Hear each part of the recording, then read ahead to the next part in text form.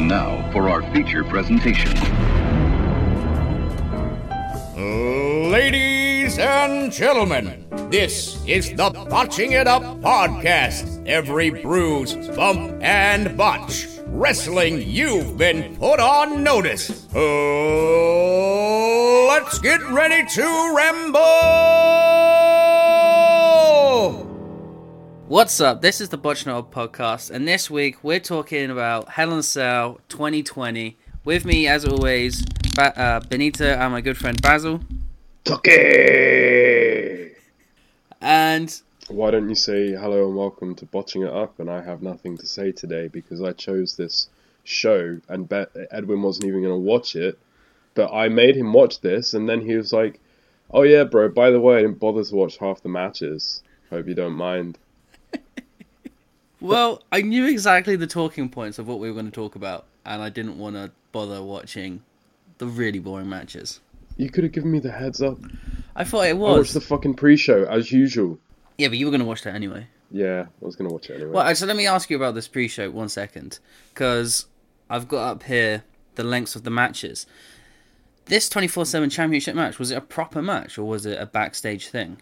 It was a real match in the ring with Drew Gulak, who was a guy that had one of the best matches of the year against Daniel Bryan earlier in the year, against R-Truth.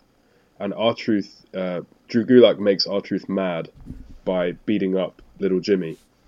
Little Jimmy's back? Yeah, Little Jimmy's back based upon... So, Little Jimmy was mentioned by Jeff Jarrett earlier in the show, who for some reason was on the Hell in a Cell pre-show, which I was really excited to tell you about because I'm a massive Jarrett mark. He didn't really do anything, but he mentioned Little Jimmy, and then all of a sudden, Little Jimmy popped up, and Drew Gulak beat him up, and then R-Truth did the 5-knuckle shuffle. Cool. And won. And I'm not going to bitch about this, okay, because Drew Gulak's an adult, male, man, adult person. Yep. He re-signed a contract with Vince McMahon. He knew what he was getting in for. He just wanted a little bit more cash. So I'm not going to go to bat for the guy, because quite obviously this is what he wants to be doing with his time, because he could have easily got a contract with Impact or AEW. But I have to say, it's very sad to watch a guy of that caliber, especially considering some of the matches he's had this year, not only drop to kickoff, but drop to playing, as Jim Cornette would say, with the Invisible Man, and losing to R-Truth in a couple Was of it at minutes. least an entertaining match? It was too short to be entertaining. It was just a thing. Okay. I don't understand the kickoff shows in general anymore, because surely they're meant to sell the show. They're aired live on YouTube and Facebook. I don't really know anybody that's going onto the network after watching R-Truth versus Drew Gulak. I feel like nobody... I feel like it doesn't work anymore. There's nobody watching this on Facebook that doesn't already have the network, you know? Is there anybody even watching this at this point? I'm not sure. What, the pre-show? Yeah. Or even people that have the network? Yeah, I mean, you don't watch it. I would say the majority of people don't watch it. It's just you and your OCD. Just me and my OCD, and the fact that Jeff Jarrett was on it. So let's get into the real show. So the first match on the card is the Roman Reigns, Jey Uso, I Quit Hell in a Cell match. I'm going to defend myself before you get angry with me. I liked the match, and I liked the story. I'm really annoyed with the fact that there was, like, 3 stipulations forced into one match, and actually the story didn't need any of the stipulations. And I was sat there thinking, when they put the strap on each other's hands, like, surely you can't be loving this. You hate gimmick matches, and they've forced 3 gimmicks onto you. Okay, well, I don't even know how I'm going to battle all of those flurry of questions. But you one of the main things that you said to me with this match was that the actual in-ring quality wasn't great. And you're also saying that they're throwing stuff around inside the match, different gimmicks and varying ideas for no apparent reason. And I would say both of those issues come down to the serious issue that this show had, which was booking themselves into a corner, getting confused about pacing, and getting confused about how to keep anything or everything interesting. And this comes down to the basic idea that we have been given 3 Hell in a Cell matches on a 3-hour show, all of which are going 20 to 30 minutes. So you've got the Hell in a Cell match as an idea being put on 3/4 of a pay-per-view show. And I can only assume that's why we had impromptu strap matches. That's why we had I quit stipulations. That's why we had people climbing up to the top of the cell. I think WWE did a really, really good job of trying their best to make each match fresh and feel a little bit different. Yeah, they did something different every single time. But and it worked, in a way. They also shouldn't have booked 3 main event Hell in a Cell matches on the same show. It's been the case for years that they're forced to do this because, for some reason, they keep wanting to have a show named after the gimmick. Right, and they're deep set into that rot now. I get that. But you didn't need, despite all of the fancy tricks that they had with McIntyre, and we will get onto that, I think they did the best job they possibly could with what they had given themselves. I don't even know how many times I've said that phrase now on this podcast. They did the best job they could with what they've given themselves. Like all the time. Every time you try to defend them. But I mean, that main event did not need a Hell in a Cell. Nobody believed the fractured jaw thing. Everybody, it was quite clearly Randy Orton had an amazing year. Drew McIntyre had an amazing year. And they forced a feud onto us that wasn't working. And they carried it on and bloody-mindedly said, well, you know what, we're not just going to even take it into the cell, we're going to put it on top of it, because you guys aren't listening to us. We've told you over and over again, this is a really great match, you need to watch it, it's in the Hell of a Cell. Well, I think they had to go on top of the cell, because how else could they follow Sasha Banks and Bayley? Because, for me, they for sure had match of the night, and then Orton and Drew were left with nothing. They had to do something crazy. Yeah, and this is the problem, because your main issue with the Roman Reigns match, when you were talking to me about it, when you were just watching it through, was that you said you loved the story, but there was no in-ring quality. You thought the match itself was pretty dire. So let me explain this. The first 15 minutes of their match, I loved it. I thought those two together, great chemistry. It was a decent match. But they overbooked the match in the last 10 minutes. There was too much of choking each other unconscious, and the referee would just stand there on top of him and say, do you quit? Do you quit? Do you quit? The guy's unconscious, not answering. Like, how does that make any logical sense? Everyone just looks stupid. And then people run into the cell, so no longer do we have this gimmick of they're trapped in a cell, they're going to kill each other. No, the door's open, there's like 8 people in there, but the 8 people aren't doing anything. They're not holding anyone back, they're not getting in the way. They just stood there crowding the place. And it just more and more things, more and more layers keep happening, and none of it makes sense. And for me, it was just tearing the match apart. And I thought the match was thrown out. And then they beat up, and then we get that really cool spot where Roman sat there, and he starts crying. He's like, who have I become? And Jimmy's like, we're there for you, brother. We'll help you. And he starts choking him out. And then Jay quits to save his brother, which in the moment itself is really cool. But I thought the match had been thrown out 10 minutes ago. I didn't realize we still had a match here. It was chaos and absurd. This is a really interesting perspective that you're showing me, because I did not see any of the stuff that you're talking about. I did not see the crowding of the cell. I didn't see the rules of the cell having to be closed, because basically fundamentally they got me in the story. Roman doing 3 spears on Uso, and then Uso saying, I can't breathe, and they were just muttering to each other, and Roman saying over and over again to Jey Uso at one point, come on Us, let's go home. Just talking to himself. Paul Heyman's getting a bit worried, not on behalf of Jey Uso, but on behalf of what Roman Reigns will do to Jey Uso when he gets back up. It felt vicious, it felt real, it felt bloodthirsty, it felt fitting for a cell match. And while I understand the points that you're making about the actual effectiveness of the reality of the situation of the match, I didn't notice, because I thought they did an excellent job of immersing me within that story, to the point where, I swear, man, I don't think you would have noticed this anywhere near as much if they had a crowd, honestly, because it started to get to those levels of storytelling, not saying it to the same quality, but to those levels of storytelling that you're seeing in Hogan versus Ultimate Warrior, Hogan versus Rock, where they can just land a clothesline on each other.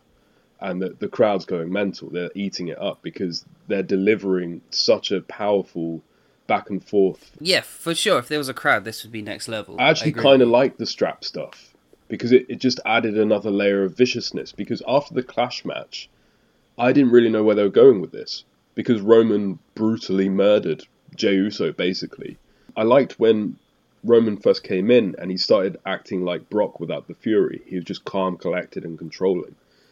But then he started selling for Jey Uso, which I didn't like as much because we'd already seen him be destroyed, you know.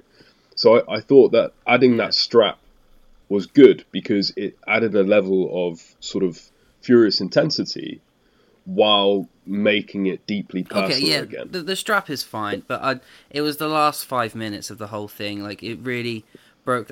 For me, it felt really stilted. It wasn't a match anymore. I think if we hadn't had all those people come in to try and break them up, and we just had that final moment with Jimmy, because that was a really nice finish, and really, really fitting of the story. It was a great finish, and honestly, the finishes throughout this show for the matches that actually mattered were great. All three of them. So honestly, it goes down to I think I say this every time we do a WWE pay-per-view. The guys in the ring, the talent, like nailed it, but the people who are putting this match together, it just feels sloppy and overbooked. Okay, I'm gonna take that. I'm gonna disagree with it as much as I usually agree with it because I actually thought that the actual Hell in a Cell matches were well put together. I do get your point about the Roman match feeling unstructured because it definitely was. It was a bit all over the place. It was chaotic. There were people running around and doing stuff. But just for me personally, I thought it suited. I thought it felt normal. It felt fine because they've built Roman up to a point now where he's quite clearly willing to hurt and do anything to his family and his relatives. So what do you think of the Wild Samoans making a cameo? Coming out in socks and sandals. So this was great as well. Yeah, it's cool. I read up somewhere about the garlands. So the white garland represents peace and harmony and family and stuff, which is why Jey Uso tears it apart just before Roman gets in the ring. And the red garland is reserved only for the head of the tribe, for the Kingsmen, for the lions of the Samoan tribe. So that's why they handed him a red garland and basically showed their approval over these losers, Usos, as the king. I love everything that they're doing with this, and they've tried to do this stuff before. Like, they gave us Cena Orton for a year and tried to tell us that there was this much intensity to it. But this stuff just writes itself. I wish commentary had explained that a bit better. They kind of got the point across that he was given the red one to be anointed as the leader of the family, but they didn't explain it as well as you just did. Well, it's just Cole getting a bit too excited, isn't it? Because I picked up that white garland bit from him directly, and that made me go look up the red stuff, which they should have just mentioned. But then, obviously, again, there's little things like that. The red and white garland, the fact that Jey was wearing white and Roman was wearing black. These seem like small details that Vince wouldn't tell Cole to say because Vince didn't come up with them. This seems like a lot of this story has been created between the Usos and Roman. Yeah. And they've put in small, tiny details because they actually care about the program. And look what happens when two wrestlers really care about the program. Yeah, it's fantastic stuff. So you reckon we're going to one day get Roman versus Rock? I think it has to build up to that, right? Like, At Mania. I assume they went with Jey 2 months in a row because Jimmy's currently injured.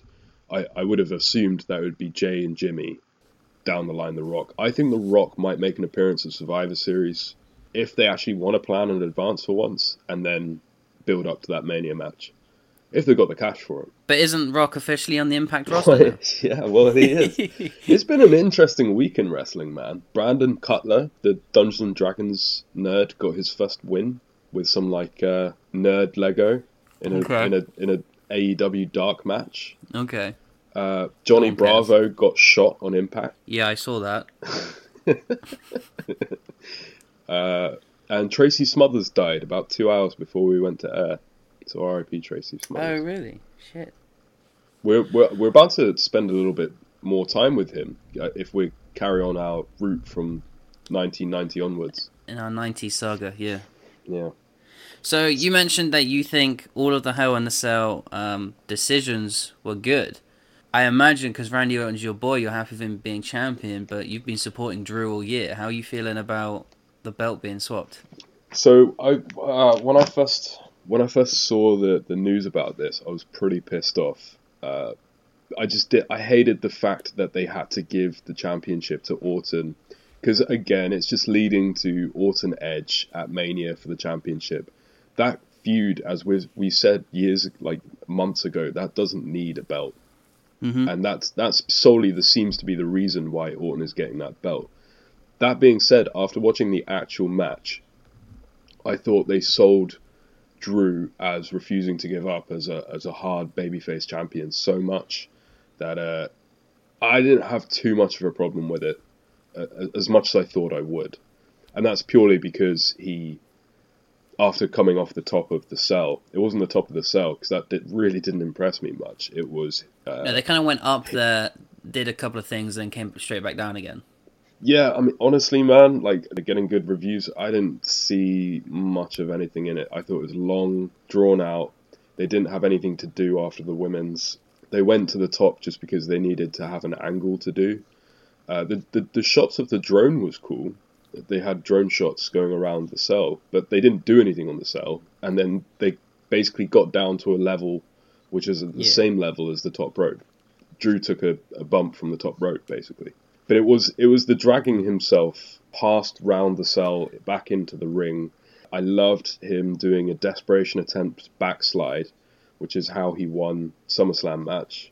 Just little attentions to detail like that, going for the Claymore, and then finally Randy Orton puts him out of his misery. I thought, if you're going to take the belt off Drew, that's the best way to keep him strong. Well, a lot of people thought he was going to drop it last pay-per-view. Has it been worth him keeping it an extra month, really? No, I mean, this is just WWE's booking again. It's the same thing with Otis Miz.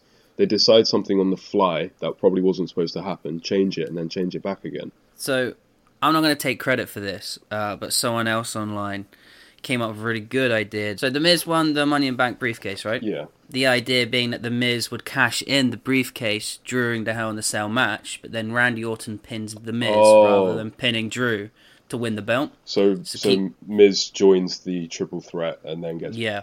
I get that, yeah. So then Drew wouldn't be pinned for the belt, giving an argument to the fact that they could have a rematch down the road. The basic issue I have with this is not the way that they booked it. I thought the agents did a really good job tonight of trying their very best to keep everybody strong. It's the fact that it has to be done at all. And the thing that bothers me and baffles me so much is this stupid WWE booking. I think I talked about the exact same thing last week. They keep saying over and over again in promos that Drew McIntyre had been undefeated for nearly a full year and then was pinned by Randy Orton in a 6-man tag match on Raw. Yeah, you were really pissed off about this last week. I still am.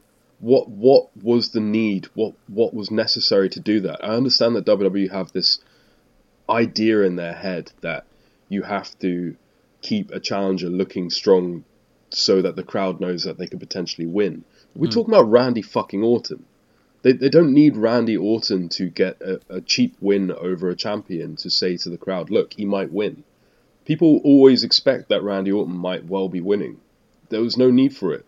And if you're going to have this big moment, you're going to have, if you really want the championship on Orton, make it a big deal. Make McIntyre losing via pinfall, his first pinfall loss in a year. Yeah, exactly. Don't do it on Raw a month before. I don't even understand why Drew needs to drop the belt right now. Is it because there's no other contenders really on his level? I don't understand that argument either, because if there's no contenders on Drew's level, you don't get rid of Drew, you build up some contenders. True. You know? True. No, I think it's because they want that extra heat at Mania for the belt with Edge and Orton. I also believe that Survivor Series, one of the things I'm thinking here is that Survivor Series is always champion versus champion, right? Yeah. So I think that they'd rather have Orton eat a loss to Roman than Drew eating a loss to Roman, because I think they're seeing Drew Roman as their big money match in a couple of years' time. Oh, I see. I was under the impression that they just want Drew to win it back when there's a crowd, so he finally gets his like moment of glory. There are ideas out there, including yours, that do make sense as to why this has to happen. I just don't see why it had to happen with this feud and that guy. I've been a Randy Orton fan since I was a kid, man, but he doesn't. He's getting to a point now. He's getting to that Undertaker point. He doesn't need a belt. He doesn't need anything. No, everything he does from now on will feel interesting without a championship. Did you Did you hear the statistic that he's now matched Triple H in World Championships? That's disgusting. Does that should make you happy? No, Orton's one of those guys that in a perfect world would fuck off to AEW for like 6 months and then take a year off and then come back because he's been on TV continually since 2002. He just needs a little break. He's become almost part of the scenery as good as he is. He just needs a little break to get fresh again so that people miss him. Well, a part of the scenery. Have you seen online the graphics and stuff that we've currently got Randy Orton as champion, The Miz as Money in the Bank winner, which is the exact same as 2010. Yeah, I heard about this. What made me laugh is that they've probably given the bank contract to Miz on purpose so that we can remember this historic event from their past. But I can't remember anything that happened after 2007. It all just blurs into one. Apparently this was a big moment. Miz won off Randy Orton. Was like the Miz's like first crowning of him becoming a main eventer, wasn't it? It was that immediately before the Mania where he gets shunned by The Rock overtaking his presence. Yeah, he's like has the same level of importance in that WrestleMania match as a referee. Yeah.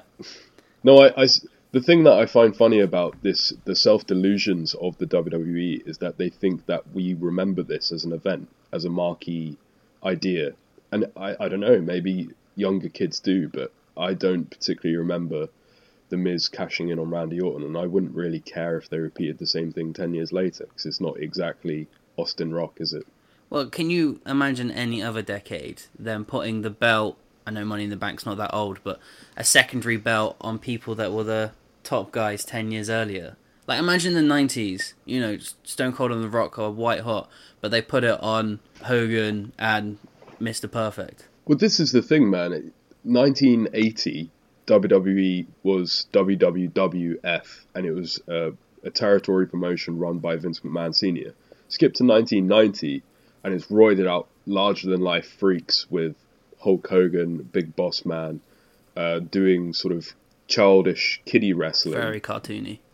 Very extremely cartoony and over the top. You cut to 2000, you've got peak of the Attitude Era, crazy stuff going on, bad language, blood, boobs, stunts, fire. 2010, we go back to kid friendly, and everything kind of feels shiny, like it's a McDonald's toy. The HD era. But there's not a hell of a lot going on. What has changed in the decade between 2010 and 2020? Exactly the same, but no Cena. But isn't that mental? Like, just looking through those decades from Vince McMahon Sr. up until now, there's one decade that hasn't changed whatsoever, and the same two people are on top. And it's not 2010, it was a bit earlier than that. It was whenever they changed to the kind of electric stageway, like 2007 or 8. I remember Chris Jericho versus Shawn Michaels ladder match from, I think, No Mercy 2008. Was the last one that was allowed blood, and it was a bit brutal. And I think that was the big turning point back towards PG. Oh, wait. But it's not even that PG is necessarily a bad thing. That's not the point I'm trying to make here. It's the fact that there's absolutely no change in style or substance for a decade. Well, Randy Orton has had a bit of a gimmick change, I feel. Well, in the last week, it seems like he's cosplaying as Agent 47 from Hitman, dressing up in costumes and attacking people. I loved his night vision goggles. Yeah, but they didn't even look like night vision goggles. They more look like the goggles that Dr. Eggman wears in Sonic. Sure, yeah. I don't know. They were just painted green. I don't even know where they would have got them from. It was quite Splinter Cell, actually. Do you know Graham Greene? No. He wrote Brighton Rock, and towards the end of his life, he kept a journal of his dreams. And I'm really fascinated at this point to see whether Vince McMahon is also doing the same thing, or whether the pay-per-views are just becoming fever dreams of his, honestly. Because I can completely imagine McMahon having a dream in which Randy Orton in night vision goggles takes out Ric Flair at the Big Show. Like, I'm waking up and thinking, God damn it, I need to get that on TV. It's the same thing with, like, Law and Otis, right? JBL's... Oh, God, I actually went back and watched this. So JBL's the judge. Yeah. Ron Simmons just does his damn. Well, I'm glad that Ron Simmons has still got work in 2020. I mean, same. Why was Teddy Long there? He didn't even do a catchphrase. He just said, "Oh yeah, no, I completely understand Japanese." Yeah, but then in the wide angle, he wasn't even in the shot. I got no idea where he came from or where he went. I mean, if that's not a Vince McMahon dream, that he just woke up one day and said, "I've just had this dream, this is happening now," I don't know what is. And The Miz is a lawyer, and... I thought it must have been actually quite awkward for them filming that scene, because the Miz was the lawyer and JBL was the judge. Yeah. Right? Yeah. And JBL used to beat the shit out of the Miz. I was there thinking that Wrestlers Court has got posh. You know, they got fancy furniture. They got a bailiff. I'm surprised they didn't make more inside jokes about it, honestly. Also, I wanted to mention that we are getting The Undertaker again, whether we like it or not. I don't know whether he's wrestling. He's doing a 30-year celebration, right, at Survivor Series. Yeah, wheel him out from his crypt again. Poor But old Calloway. 30 years is 1990. Was he in the WWF in 1990? Because I feel like I'm currently watching him in WCW. I would assume that he was in the WWF Bang On Survivor Series 1990, right? Okay. I hope so anyway, because there's always that... Do you remember when they did WrestleMania 25 and called it the 25th anniversary? Yeah, I do. And I remember you ranting about it for the next 2 years. I enjoyed the Ric Flair Street Profits costume designer Skittles advert. I thought that... Yeah, but then it has like their heads in a bubble at the end, and I was just thinking, Ric Flair doesn't even know what he's doing. I feel like he doesn't know what he's turned up to film. His eyes are permanently glazed now. It's like they just they wheeled me out. They told me to do some woos. What were your thoughts on the main event overall? I felt like it wasn't the main event, but again, that might just because I was fatigued of Hell in the Cell matches at that point. So maybe... This is the problem. This is the problem throughout the whole show. It's the pacing of the whole show. This is why I keep saying I have nothing against even the people that booked the matches. Because they're just trying to make 3 Hell in a Cell shows interesting. It's not Abyss or Tyson Kidd or Michael Hayes that are deciding there's 3 cells on the show. They've just got to try and talk to each other and make it work. But I felt... I'm the same as you. I felt heavily fatigued by the time this main event come on. And when they started brawling on the outside before the match even started, I realised there was 45 minutes left. Yeah, every single cell match went over 28 minutes, but the last one was 30 minutes. So if they'd cut down the time for each, do you think that there wouldn't be this sort of level of rot that we felt?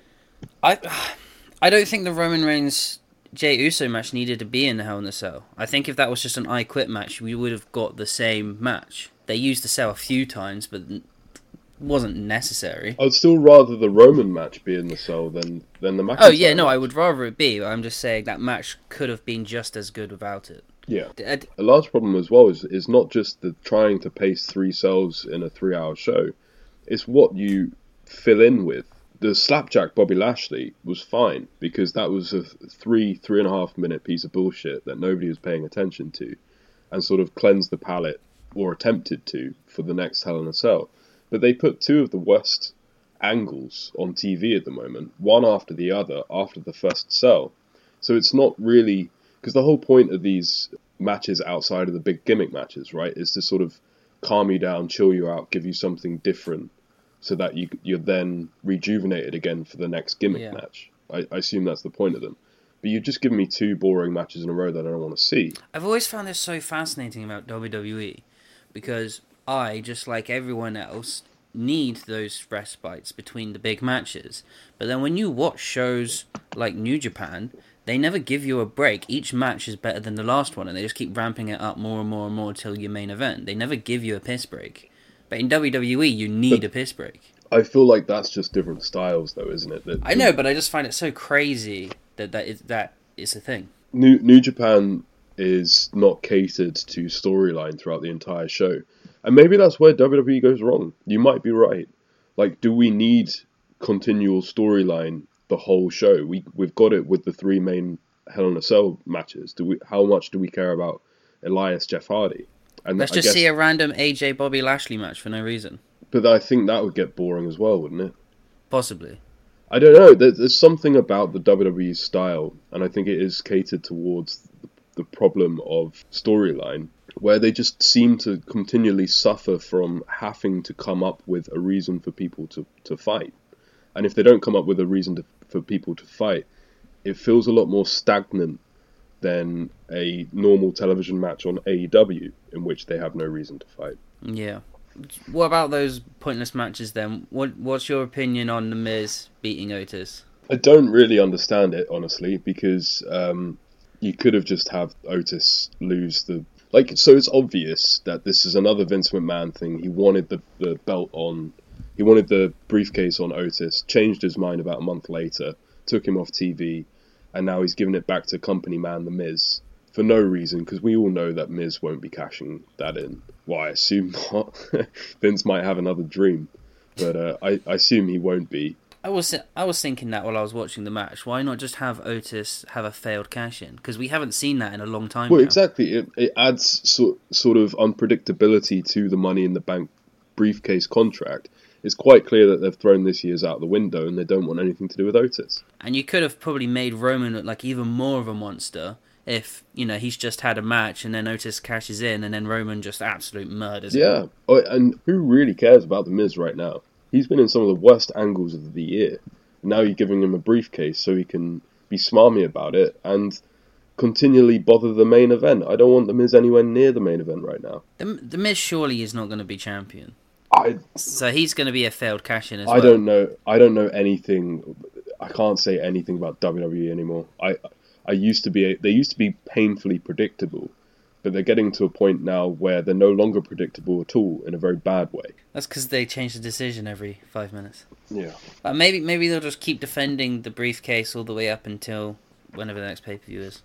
Do you want to hear something funny about Tucker turning on Otis? Go on. They're on different brands. Oh, brilliant! I thought Tucker was technically unbranded.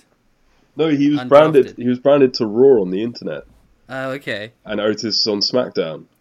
So they've just started a feud between 2 people on different brands, 1 week removed from the draft. Oh my god! I thought you'd like that one. Of course they have, because there's no rules. Who cares?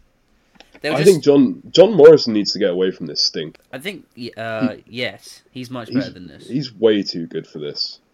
Because Miz is a company, Miz will do whatever McMahon asks him to, and he'll lap it up and say, yes, sir. But John Morrison, since he's come back for his retirement hedge fund, I thought they would have used him a little bit better than the way that they've treated him. Vince probably doesn't even know John Morrison did anything while he was gone. He's just like, oh, there's the Miz tag team partner back again.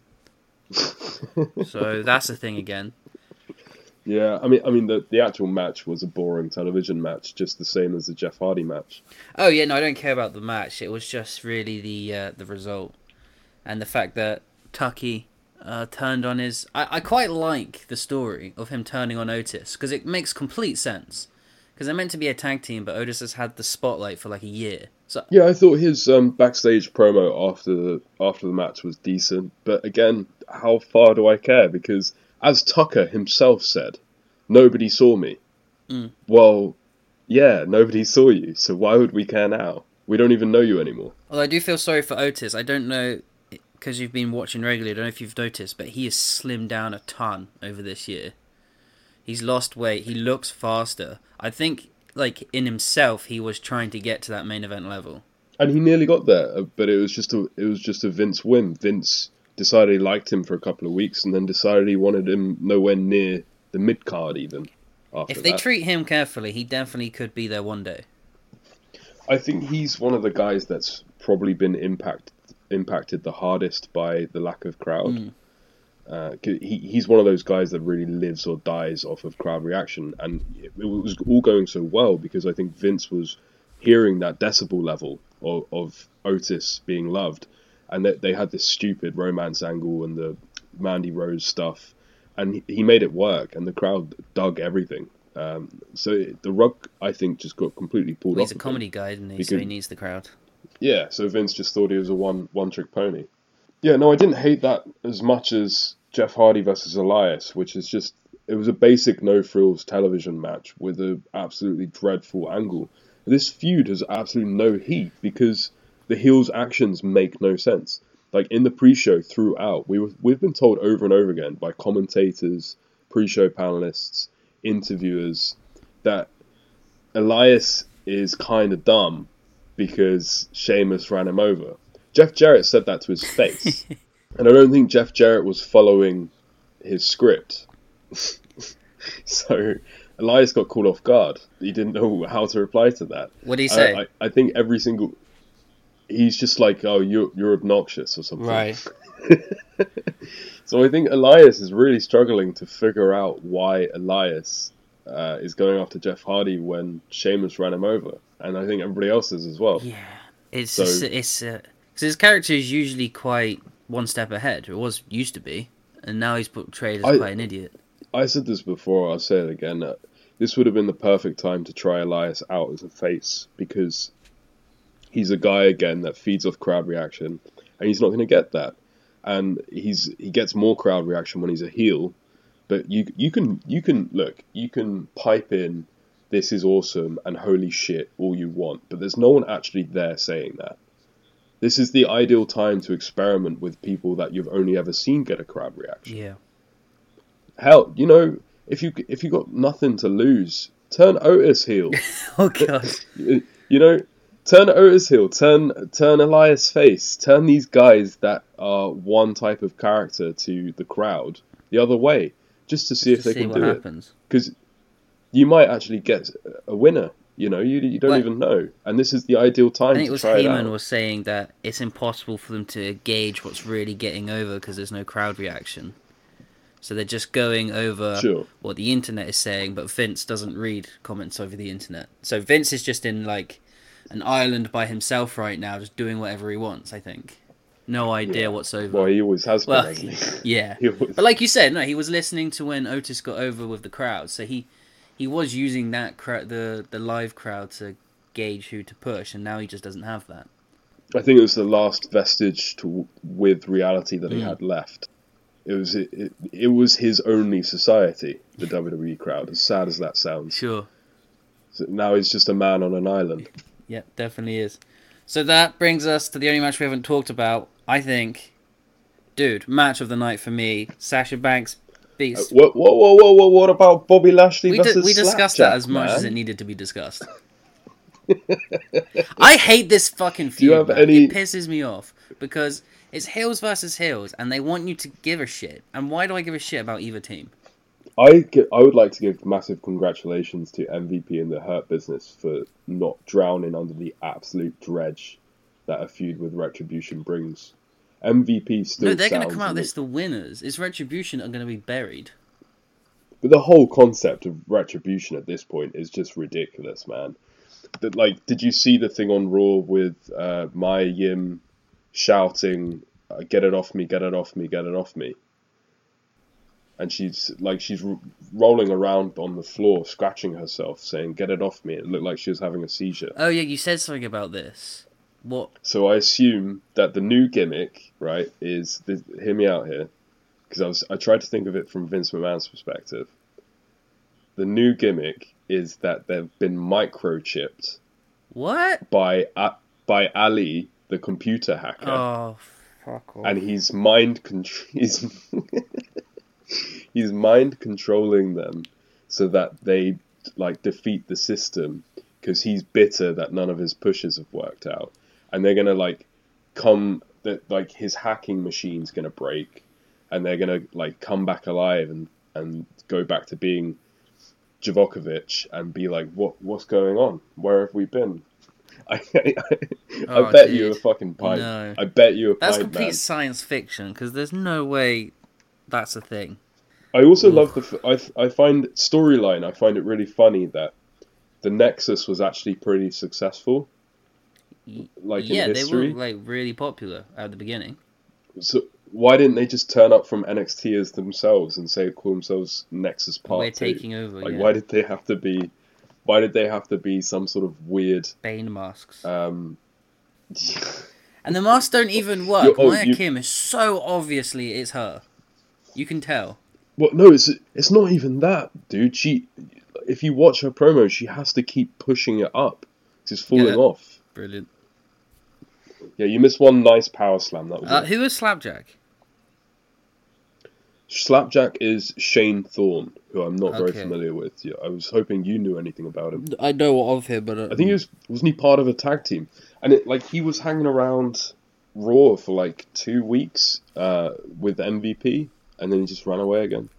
Do you remember that? Anyway, yeah. So Sasha Banks versus Bayley. Oh, dude, for me, this is match of the night. It was fantastic. It was so innovative. Like the way they were using weapons, the way they were jumping off the cage, the spots that they did, everything felt fresh. I had so much fun with this.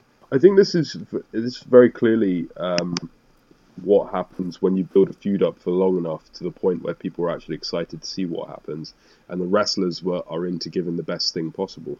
This was a great match. There was some amazing spots in this as well. Like a sunset flip into a power bomb. Oh, the sunset flip into the chair that's wedged into the corner. And her head just smashes into it. That was brutal. That was brutal. Sasha's meteoras were really good as well. I noticed that's a move that they kept saying now. Do you know what? Do you know what Sasha was? Do you know what Bayley? Was trying to do with those. Right, two I wanted to talk about this because I actually loved this moment.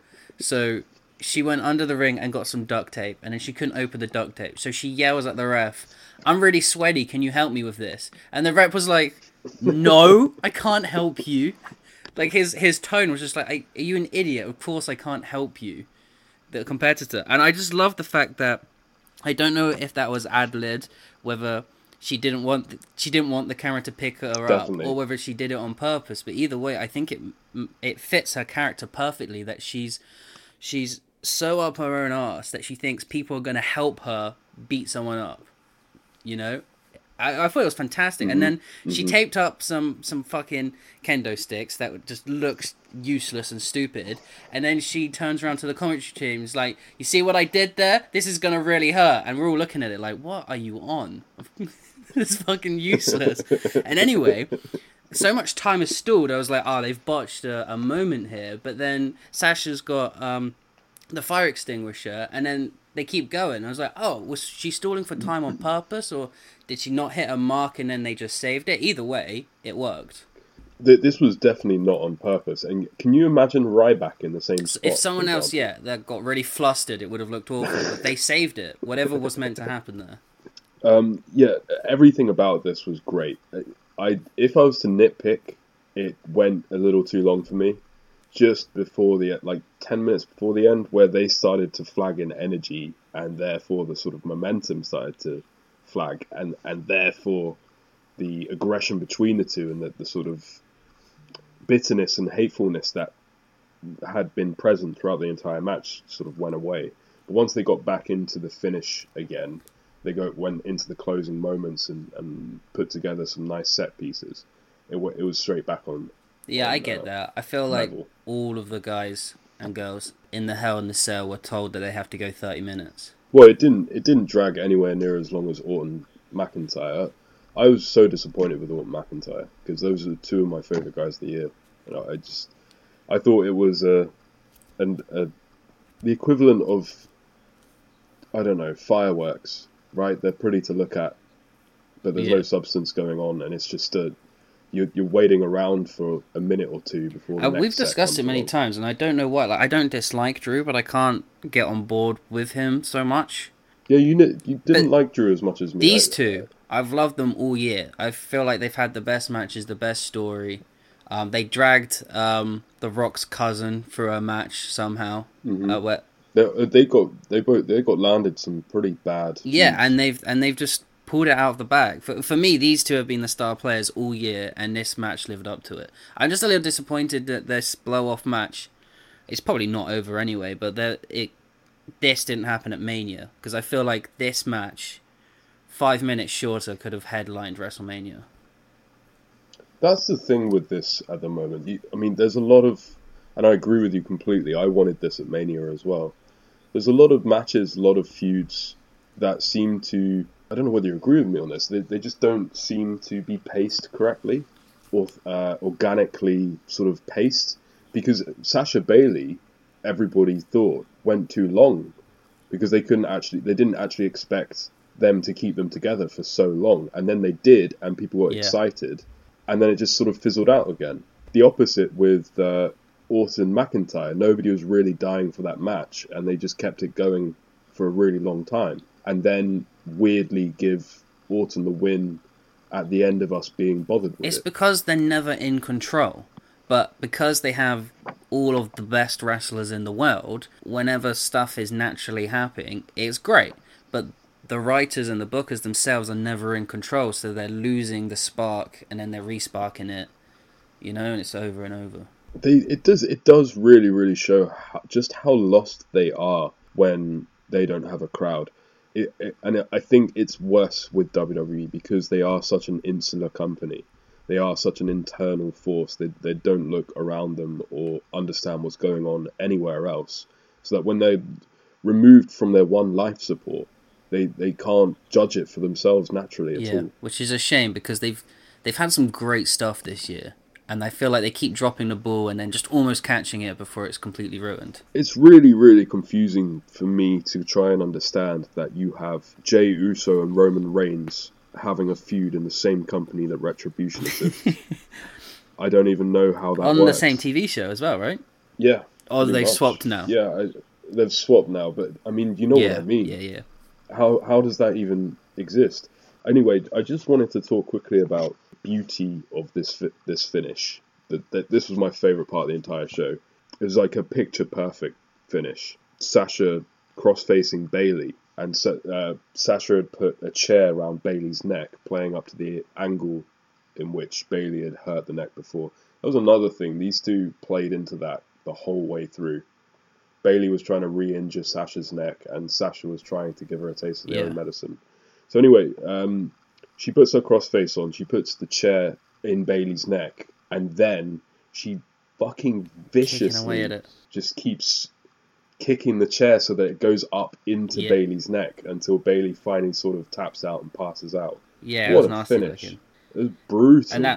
And then I just loved the... And that was immediately after, for about 2 minutes, them stealing each other's finishes. And then I just loved the fact that Sasha stared at Bayley for a full minute and a half before she bothered to even look at the championship. Yeah, that's why I feel like this isn't over. It's definitely going to continue. Which I'm happy with, because I feel like I can continuously watch these two have matches. I think this is where they book themselves into corners, again, because it's going to have to be Sasha versus Asuka. Survivor Series. Yeah, this is where they go. This is do where they it do gets women problematic versus women? for them because so Survivor Series. I don't know when it started, but the last couple of years, it's always champion versus champion now. Yeah, which was a novel idea originally, and it was a cool idea for a little while. But this is what happens. This is the problem.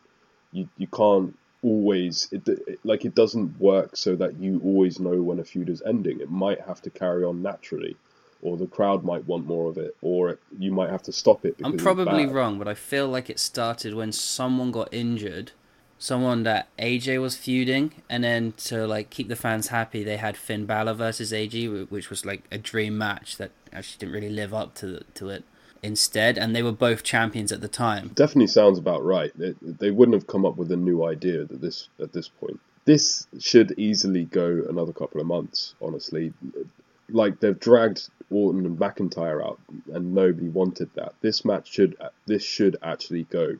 But then this is the problem. This is their first singles match, and they did it in a Hell in a Cell. It's not their first single match. Remember that stupid one last month? Well, yeah. But yeah, you're right. You're right. How do you up the Hell in a Cell match, which had such a great finish and such a great uses of weapons all the way through? So once again, the Survivor Series, you have to have champion versus champion. Hell in a Cell has to be in Hell in a Cell. It's quite clear that problem with the latter end of the year is the gimmicks, because after Survivor Series you've got TLC. Yeah, TLC after that, and then what's December? Or is that December? That's December. Then Royal Rumble, then Elimination Chamber. Because I think between Hell in a Cell and Survivor Series, they usually have a Saudi show. Probably not going to happen this year, no? No. No. But no, that's the problem, right? You have. I don't think McIntyre would have lost the belt this month if they didn't have to do the champion versus Roman. Sasha Bailey definitely would have happened and existed if they didn't have to face the Raw Women's Champion off against the SmackDown Women's. They cause issue for themselves in their schedule before they've even gotten round to writing a story. That's crazy, isn't it? That they do that to themselves. Is that just all branding and all, or do you think that's just all Vince? I think that's. I can't blame Vince for that. I think that's branding. I think they obviously do it for a reason, right? Like, you can't. As much as we think it's stupid, there must be a reason that they have Hell in a Cell every single year. Like, they must get a certain amount of casuals in. Yeah, because I mean, look how important Rumble and Mania are. Once you've done TLC for so many years, it's got that name value. But this is where I do become a bit. I try to defend WWE at a certain point, because can you imagine any other wrestling company with the schedule that they have, where they have to do this match every single month, and they do it as consistently as WWE managed to. Not as this consistently, but TNA kind of did it. They had Lockdown and they had Destination X. I thought about Lockdown earlier today when I was watching Bobby Lashley versus Slapjack, because you can kind of see why the early lockdowns were a bit of a bad idea, right? Yeah. Because they just they had everything in the cage. Bobby Lashley versus Slapjack in the cage. But it kind of worked, because they put... I know TNA had a lot of stupid gimmicks, but most of the matches had an extra layer to them. And then after you've watched 3 matches, the cage was just kind of there. You didn't notice it so much. I think the problem is it was Hell in a Cell, regular match, Hell in a Cell, regular match, Hell in a Cell. Whereas if they'd all been in Hell in a Cell, I don't think it would have taken... It would ruin the Hell in a Cell as a gimmicked match completely if it hasn't been ruined already, but I feel like it wouldn't ruin the show. Sure. But yeah, for me, the Hell in a Cell gimmick's been ruined already. Everything's starting to be a little bit ruined. I don't know, I still like a Money in the Bank. Well, apart from this year's one. Yeah, well, I was going to say, I do have a soft... I see... Everybody seems to have their own favourite gimmick pay-per-view. I always have a soft spot for an Elimination Chamber. Yes, those are still good. But well, I'm not keen on the square cage. but this, again, why do we have to overkill the overkill? You've already got it once a year. Do we need two a show? Yeah, exactly. We don't need 2 a show, do we? But then you got to make it like co-branded, which is what Survivor Series is. And again, like you said before, they're just causing themselves problems. Well, they've changed something. Last year, everybody got pissy because NXT were part of the champion versus champion stuff. This year, they've taken the NXT champions away from it, and everybody's gone pissy. So it's just sometimes, as much pure shit as they drivel out, and I'm not defending most of the stuff that I've seen. I'm not watching the weekly shows right now because they're awful. Sometimes you've got to feel a little bit of sympathy for WWE, because it doesn't matter whether they do good or do wrong. They're still going to get criticised relentlessly because people can criticise them. For sure. They've developed a toxic fan base, which is their own fault. They bred that, but it's definitely their own fault. Yeah. But yeah, once you get into that situation, it's hard to... It just sucks for like young casual fans to get involved when there's a toxic fan base. But I mean, looking at and I'm not calling you toxic. I mean, that was your word. That's not something I want to say to you at all. I'm just making the point, like that Roman Uso match. If that was a different promotion, I feel like you would have enjoyed it. If AEW had put that match on, I feel like I still would have been angry with how messy it was at the end. I liked what the 2 guys did. They put on a great match. I just didn't like how so many extra layers were put on it when it's already a great story. It didn't even need the cage. Never mind the strap and the I Quit. Those 2 just having I know they had a regular match last month, so they got to do something different. But these 2 have created such a perfect story that we don't need all the bells and whistles. See, to me, I agree with the point that you just made there. You said they've already had one match, so they needed to do something different. I don't think they should have done anything different. I think they should have had a one and done. Roman's tribal king. Yeah.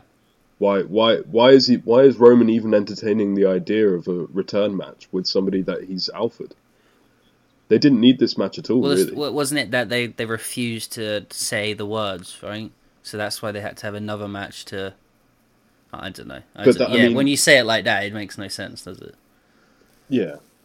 If Roman's the alpha, Roman would just ignore them until they're subservient anyway, surely. But, that's nitpicking, I guess. No, What was your overall thoughts on the show? I don't know. For me, it was a 1.5 match show for me. So, it was okay. I don't think I'll ever rewatch it. It was definitely a 2-match show for me. I agree to disagree with you on that Roman stuff. I thought it was a great piece of business. Sasha Bailey was great. I'm never watching Randy Orton versus McIntyre again, and the rest was throwaway. So... It's a shame because Orton and Drew definitely could have done something great. But it's a shame, like we said, we had fatigue of the cages. And if they had gone on first and Roman went on last, would have been a different story. That's exactly the thing. If Roman Uso was the main event, people would shit on it. If Sasha Bailey was the main event, people would shit on it. McIntyre and Orton, for all I know, might have had a great match. I just can't see that because I've got jaded eyes, and they're not independently jaded. They've been jaded by the product I'm watching. Did you notice that they try to present the Hell in a Cell cage differently with each match? So the first one they did the entrances, and then the cage lowered, and then the second one... No, sorry, the cage lowered, and then they walked in. The second one, they came in, and then the cage lowered. And then the third one, they lowered it with pyros, and fire was erupting everywhere.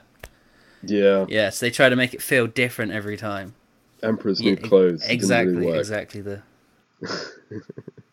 But I did find it funny that they... this just shows you that nobody watches the pre-show and they know it. They lowered the cell as the pre-show was going off the air, and then went onto the air of the pay-per-view and lowered the cell again. Yeah, brilliant. So... That's funny. Okay, well, that's that. I might check out Halloween Havoc just out of curiosity to see whether they use the old setup. I highly doubt it. Considering the way they use Great American Bash, I don't think they will. With special presenter Shotzi Blackheart. That's the one, Is she the most spooky looking gimmick that they've got? She's got green hair, I guess. And, yeah. and the hipster looking tights and socks. Yeah. And a tank. No, I'm more interested. I'm more interested to see if they actually bother to use the WCW with the massive pumpkins. Mm-hmm. I doubt. I mean, they did it with In Your House. Yeah, but with Great American Bash, they just got a car. It was a car and American flag. That was it. Yeah, but that was quickly thrown together to compete with AEW. So this might be a bit different. They might have a little bit more thought have gone into it. Just while we're live on air, the real Kurt Angle just liked our photo. Whoa. Exciting. The actual Kurt Angle. Which photo? It's just a stock image of with the movie. Yeah. Thanks, Kurt. I wonder if he ever thinks about that movie. I was like, what a mistake I made. Or maybe he looks back and he's like, that was some of the best, happiest memories of his career. If he doesn't want to look back on that memory, I've just made him. I just made the real Kurt Angle look back at that, and I feel really fucking bad about it. But there are some actors that don't watch their work. So quite possibly Kurt Angle never will watch the movie. Do you reckon I've just made Kurt Angle's evening worse? Worse? Well, he likes the picture, so maybe... Yeah, but maybe he forgot about the movie. Maybe it's going to play on his the mind actor now. I could have been if it wasn't for that bullshit. So we've got something really exciting coming up. Yeah, we're going to start a whole new saga. Not even a season, it's going to be a saga. Until we get bored. So we're starting in January 1990, and we're just going to go forever. Forever, I think? Forever, well, as long as we can. As long as we want to. I'm enjoying myself right now, so who knows? Maybe we will be able to do this. 3 shows in. You watch Wrestle? I started it. Oh, okay. So yeah, we're 2 shows in. 2 shows in. 2 shows in. And already there's a massive stark difference between WCW and WWF. Yes. Yeah, but we'll get to that next week. Great. Good chat. Hell in the Cell's over with. for another year. That was nice and quick, wasn't it? Yeah. Like, share, and subscribe to keep it botched up, brother.